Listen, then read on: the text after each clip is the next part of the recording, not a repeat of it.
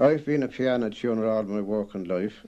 I started with my brother-in-law in 1924, and then I joined McCullough's 56 Dawson Street in August 1933. There was a disastrous fire in Piggott's in Grafton Street in November 1967, and arising out of this, McCullough's took over Piggott's in 1968, and it became known as McCullough Piggott's as it is today. I retired on April the 5th, 1987, but in spite of being retired, I still keep my hand and ear in practice.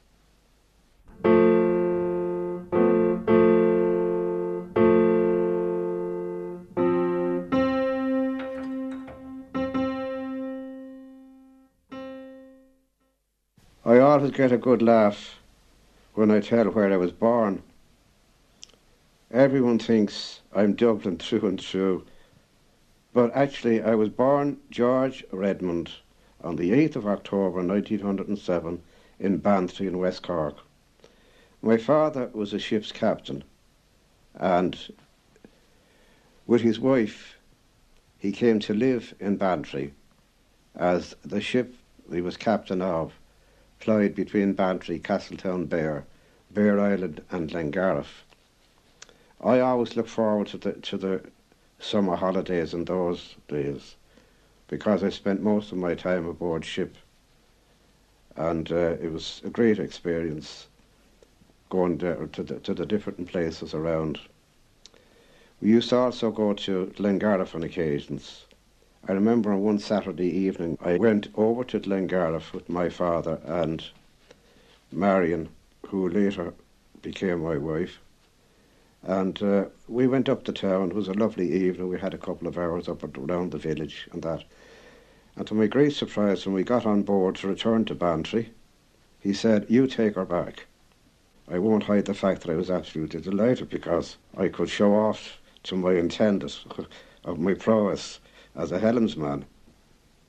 The name of the boat was the Princess Bera, and my father didn't come on deck until we were coming into berth, and he took her over. It was a very pleasant experience, and one I never forget.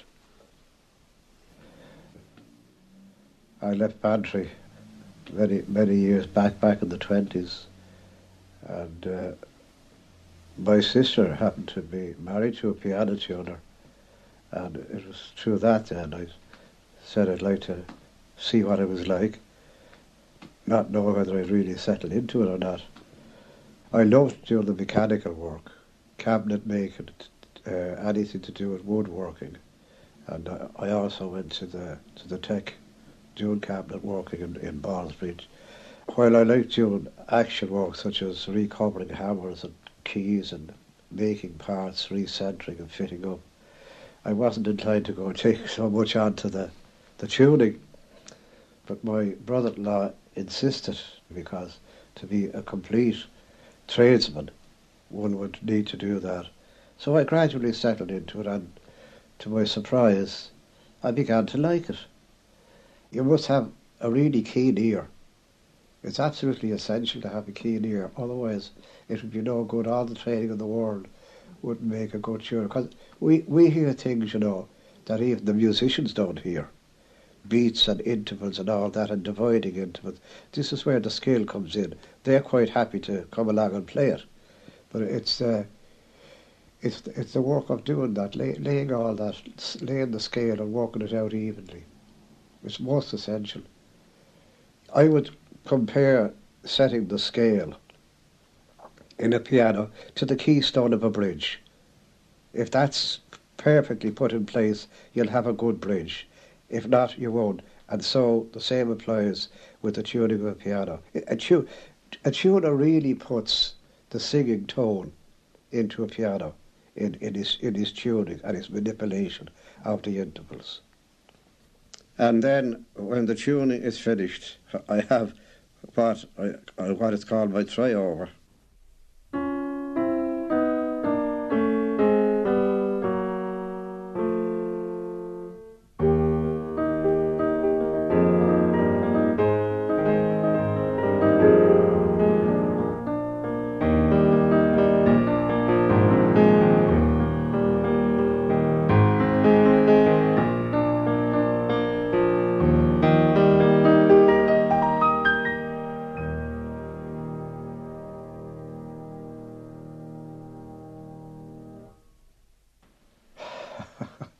Everybody has their own little party piece, as it were, what we call the try-over for it.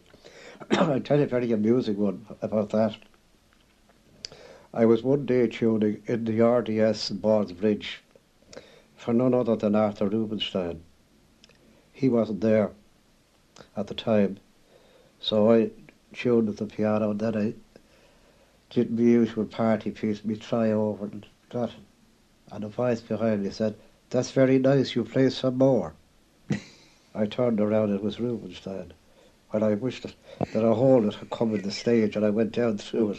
I was oh gosh, yes. Oh, he was a very nice man, very nice.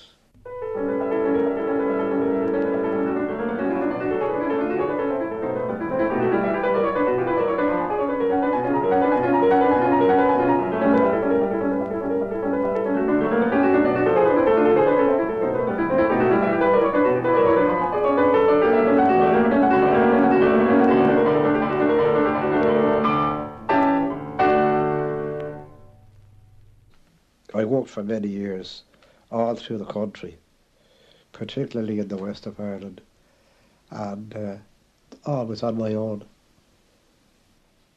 It's a particular type of work, tuning that is. One has to work on their own.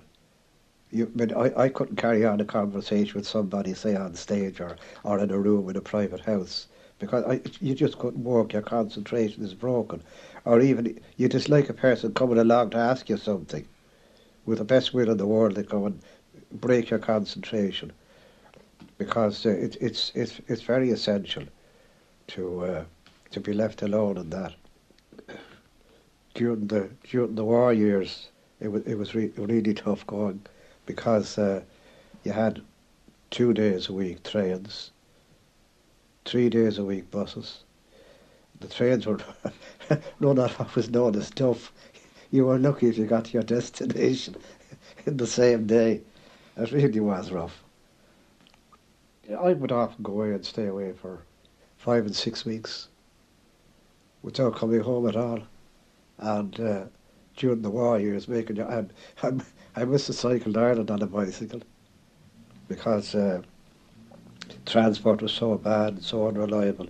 I'd put a bicycle on the train, get off somewhere and walk the rest of the way on, maybe say somewhere around that loan, and go on to Ballinasloe, make my way on by bicycle, walk each town as I came along, and then on to Galway, and out to Spiddle, places like that. And many of the weddings I got to. Some of them were institutions. I used to do nearly all the convents and schools. I used to even go out to a place that the Christian Brothers had out in Letterfrack, a reformatory out there. But Coilmore Abbey was another place. As a matter of fact, Coilmore was a grand, really place to look forward to going to, because they put you up for the night and treat you in great style. Very good. And it wasn't all plain sailing. Some of the places you stayed, they were dire. But for the most part, I was very lucky. I had friends to stay with most parts of the country. I used to stay with Mulholland's and Galway. That was a home from home.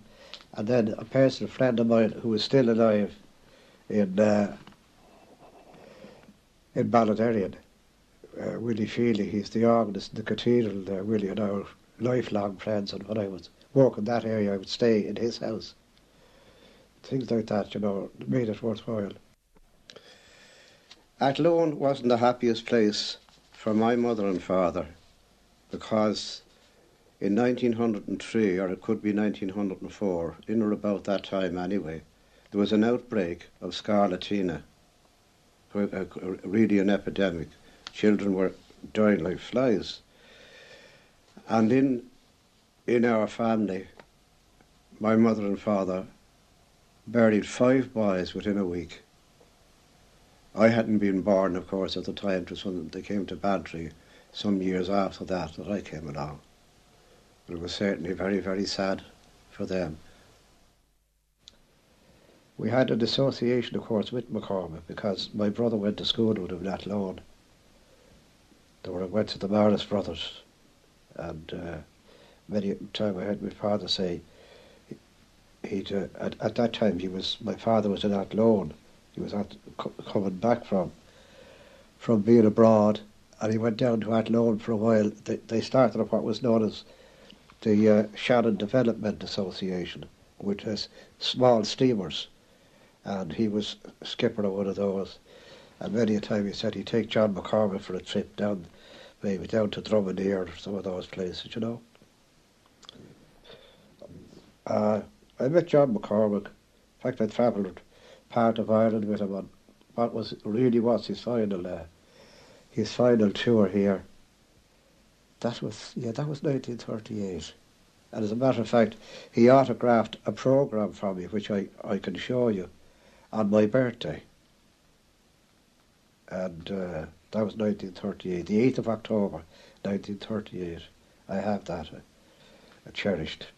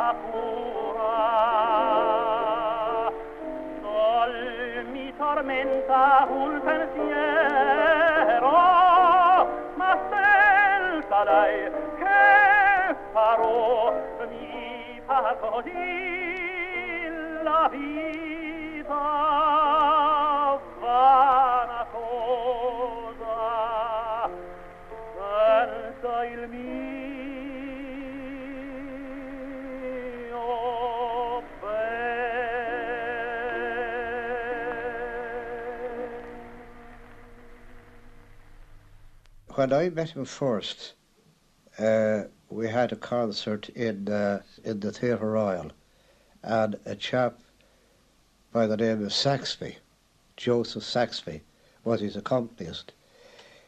He returned to London for a couple of weeks to give, I think it was the Albert Hall. That's right. He was given a recital in the Albert Hall, and when he returned, Saxby wasn't with him, and we got Gerard Shanahan, the late Gerard Shanahan from Cork, and he was absolutely delighted with Gerard Shanahan. He said he much preferred him, actually. They had a music shop in Cork years ago. In fact, I think there is a Shanahan still there. But we went to Cork and to Waterford, Wexford, let's see now, Tralee, As a matter of fact, we put the concert ground on the conveyance that we had, and we travelled through the night from Tralee to get to Wexford for the concert there. And it was really hard slogging, because you'd no mechanical means of ringing the piano other than lifting it bodily, get a number of men and into the van and away with it. It was only, as a matter of fact, it was only like a truck with a huge tarpaulin over it. It wasn't even a covered van. But he was very, very particular about the places he'd go, and asked me to make sure that there wasn't any drafts. I'd always go along and be there before him and see that everything would be what I would consider between satisfaction. He could be how should he could be awkward. He could be very awkward at times, you know. I sat with him, and I always sat with him backstage, and had the little books ready for him. He always carried these little, for all the world, like prayer books, black-bound books with the different songs. And of course I had a programme and became au fait with the different things. I would always have the next book ready, opened at the page of the next song, or a couple of songs would be on part of it, that sort of thing. But even so, he wasn't all that friendly. He wasn't the man that would open up, you know, like so many other people that I knew. Count MacCormack, rather than Count John MacCormack. Yes, that was a papal honour he got after the Eucharistic Congress in the Park in 1932. Yes. My wife Marion didn't play the piano. In fact, she didn't play any instrument, but she had a very nice voice. I played the piano on many occasions for her, and she sang. One of her favourites was the Hills of Donegal, and indeed the neighbours often remarked of her nice singing, because I don't think she ever put out a line of washing without an accompaniment of song. We had 4 in family, 2 boys and 2 girls. My eldest son, John, after leaving cert in West Row, he didn't go into the business at all, because strangely, I never encouraged or discouraged them. I left them alone to do whatever they wanted to do. So he went off learning navigation with the Irish ship, and he was on the Irish Elder on our maiden voyage to South Africa. And we took it. We accepted it for granted. We said the salt water was breaking out in the family again. My own father hadn't been at sea all his life. But after 6 or 9 months, there was a very, very long seaman's strike. And then he said he'd like to go try the business. I asked Martin McCullough if he would take him on into the business for the tuning. And he did I think it was 2 years in the workshops. And after that, Mr. McCullough sent him to the Polytechnic in London. He took a degree, which is rather a mouthful, Institute of Music and Instrument Technology. And he got his certificate in that. Then he returned to Dublin. Our other son, Kevin, when he left school, he went to work with Carl's, the chemists, and he didn't fancy it. I think after about a year or so, he came to me one evening and said he'd like to have a try at the piano tuning. I said, God, so not another. So eventually I sent him myself over to the Polytechnic, where he did his studies. So gradually he got on and built up his own business. And his son, that's Mark Redmond, who incidentally plays piano quite well, is also now in the tuning. And of course John, the elder, his son is John. He's distinguished by calling him Johnny, So he's in the business now a good number of years. So there won't be a shortage of piano tuners in Ireland for the foreseeable future.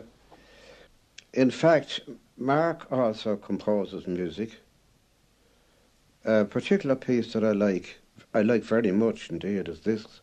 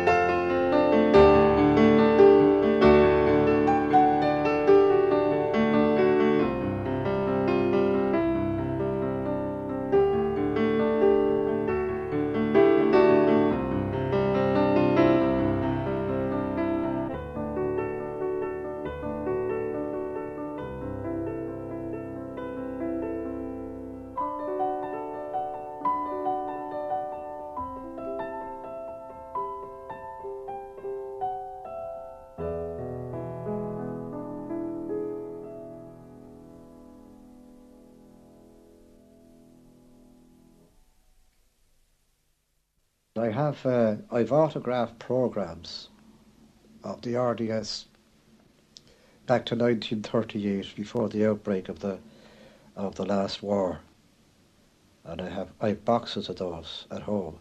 Wait till I see now. Of course, I knew Rubinstein, and I had a very, very personal friend in the late Jacques Klein, who was South American. I remember he took ill on one occasion here, and I think there's some minor heart attack he got, and he was taken to St. Michael's Hospital in Dunleary. And I used to go out to see him every day when he was there. And I worked for him on 3 or 4 occasions. Very, very good. I had one of his programs in which he referred to me as the angel of the piano. Yes, indeed. Just before the war, 1939, the great Arthur Schnabel came to the RDS to give a piano recital. And he hadn't started very long, just getting into a piece. And he had to stop, because there were some ladies down in the front row doing some knitting. So he admonished them before going on to continue his recital. Oh, strange things happen in the RDS. I remember of an occasion when Helen Donath was giving a song recital, and this incident didn't happen in front of an audience. As a matter of fact, it was in the room, in the artist's room. I happened to come along about 10 minutes before the concert was due to start. I had tuned the piano and that, just to go on over it. But I went into the room, and she had on a long black dress. And to my surprise, she asked me for an opinion. She said, "Do you like my dress?" I said, "Yes, it's very nice." I said, "But if I might venture an opinion," I said, "I think it would be better without the belt," because it did have a belt on it. She said, "Oh." So she removed the belt, and then she discovered that there was a telltale or giveaway in the form of 2 loops, one either side of the dress. "Oh," she said, "that'd be obvious. Could we get rid of them?" Oh, I said, "Yes. If you like, I'll take them off." "Oh, would you?" She said. So I produced a penknife, small penknife, which I always carry. I even have it to the present day. And she said, "Oh, you can't do that because the loops are right through to the inside of the dress." So she proceeded to lift up her dress while I was diligently removing the threads from the loop.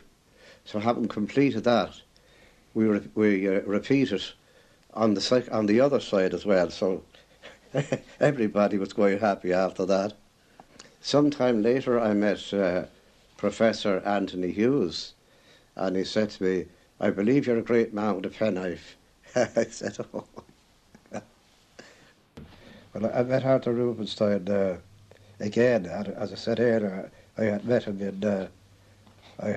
in the RDS concert hall. On this occasion, I met him in the Theatre Royal. That was back in 1954. Afternoon recital, Saturday afternoon. I remember he had some little peculiarities, Arthur Rubinstein. I noticed that before he went on stage, he would always stand erect and click his heels before he walked out, and of course he had a great habit of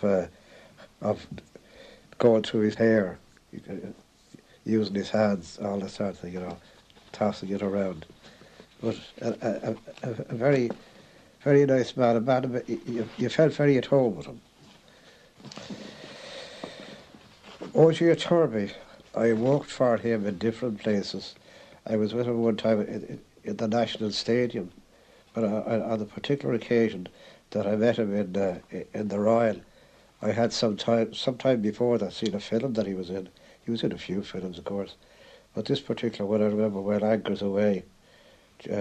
Frank Sinatra, Gene Kelly were in the picture, and in one part of the picture he was supposed to be rehearsed in the studio, and he took up a tuning lever, so we call them levers, and he went through the motions of putting a note out and into tune again.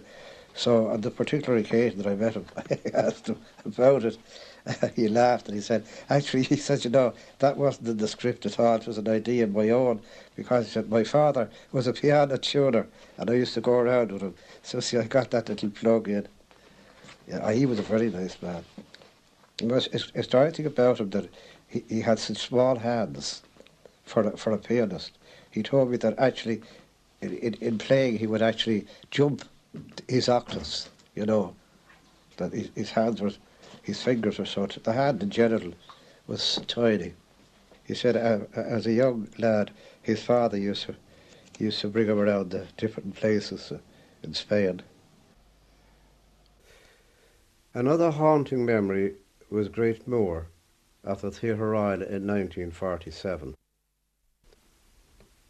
On that particular occasion, she was very, very nervous, although she was a very experienced singer, both on stage and in films.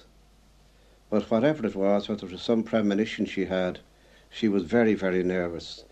Charlie Wade, who was the stage manager at the time, asked me if I could get her to come on stage because it was long after the 3 o'clock starting time.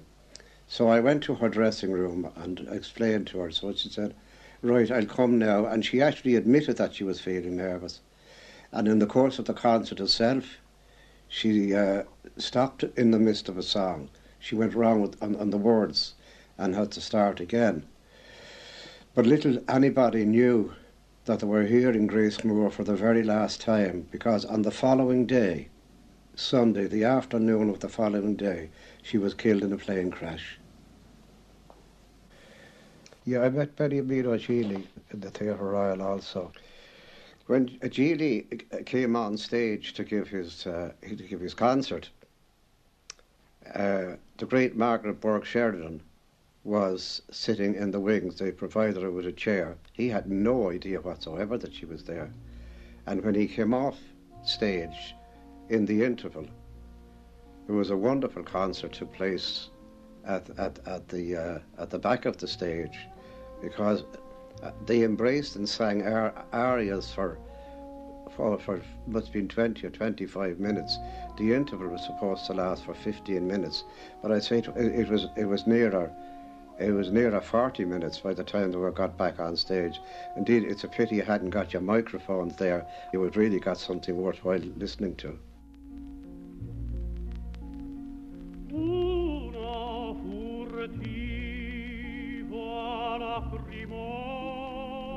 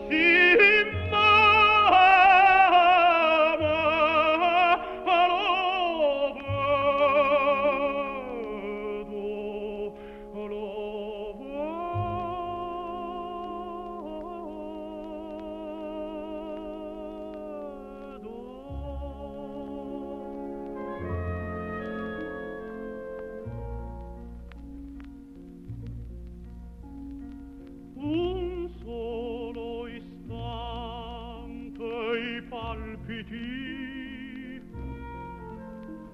del suo bel cor sentì.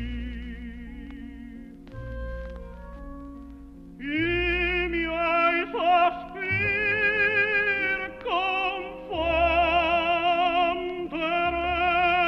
per poco a suoi sospir. I palpiti sentir confondere i miei poco suoi sospir.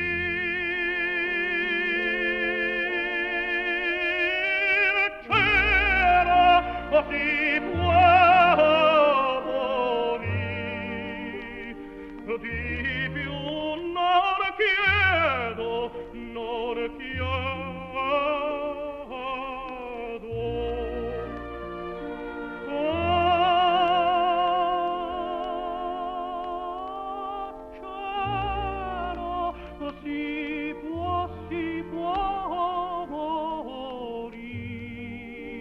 Si può morire, di più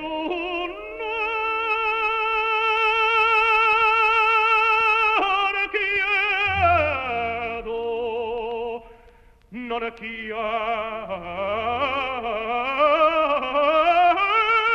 chiedo, si può morire.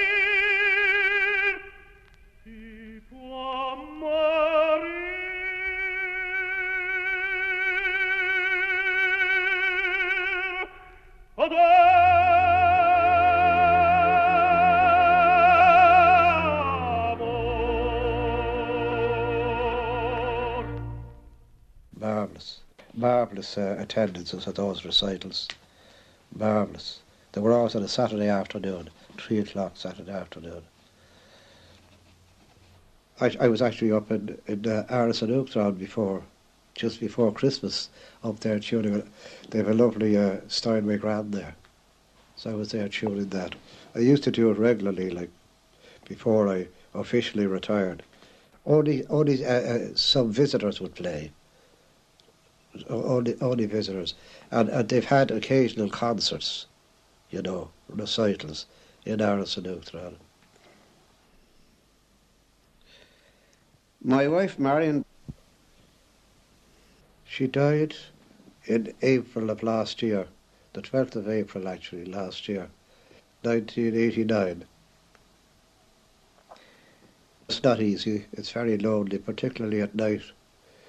I go out a good deal, and I keep myself active. I go to football matches, particularly I have a number of grandchildren who play the football, and I even have my younger daughter still plays football, both outdoor and indoor football, and that gives me an interest. And I like the horse racing. I was very keen on horse racing all my life, and I still am.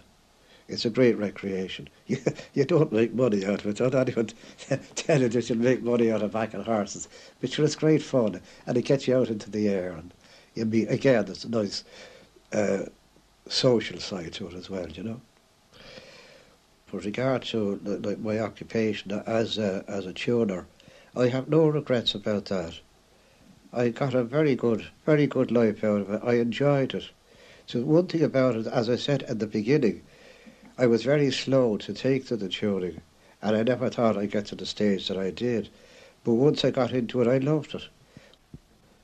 I'm 83 now. People say I don't look 73. As a matter of fact, I met a person recently that I hadn't seen for a little while, and they said, you look marvellous. And I told them my age. I said it couldn't be. You look more like 63. I don't know what it is, whether it's the contour of my face or what. That reminds me, when I was about 30 years of age, I was in Buntloady in the county Wexford. I used to go there to tune the pianos in the convent, Faithful Companions of Jesus. And one evening, the Reverend Mother asked me would I tune a piano for Dr. Cantwell in the town. So I said, sure. So I had a meal. I always got a nice meal in the convent in the evening time. So I made my way up to Dr. Cantwell's and knocked on the door, and his housemaid opened the door to me, and I said, the nuns have asked me to come and tune the piano for Dr. Cantwell. So she left the door open and walked down a passageway, we say down the hall. And the next I heard her say to the missus of the house, the lady of the house, there's a boy at the door, and he says he's been sent to tune the piano. Now, I wouldn't mind if that was said to me in these days, but back at that particular time, I felt awfully insulted that I was taken for a boy, even though I was 30 years of age. My friend's name is Willie Handley, and we're going to America, to New Jersey, in November. He has a relation who is getting married. We've been invited to that, and we'll make sure to have a good time. I still drive a car. I went down to Bantry last September, and we had a great time down there. We went down to Crookhaven, over to Glengariff, over to Garnish Island, and various places around like that. And we really enjoyed it.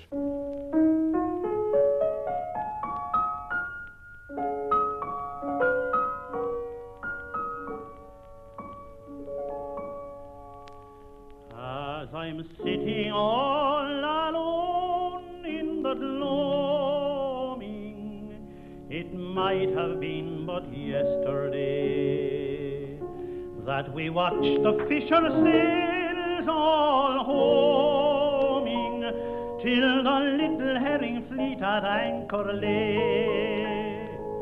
Then the fisher girls with baskets swinging came running down the old stone way.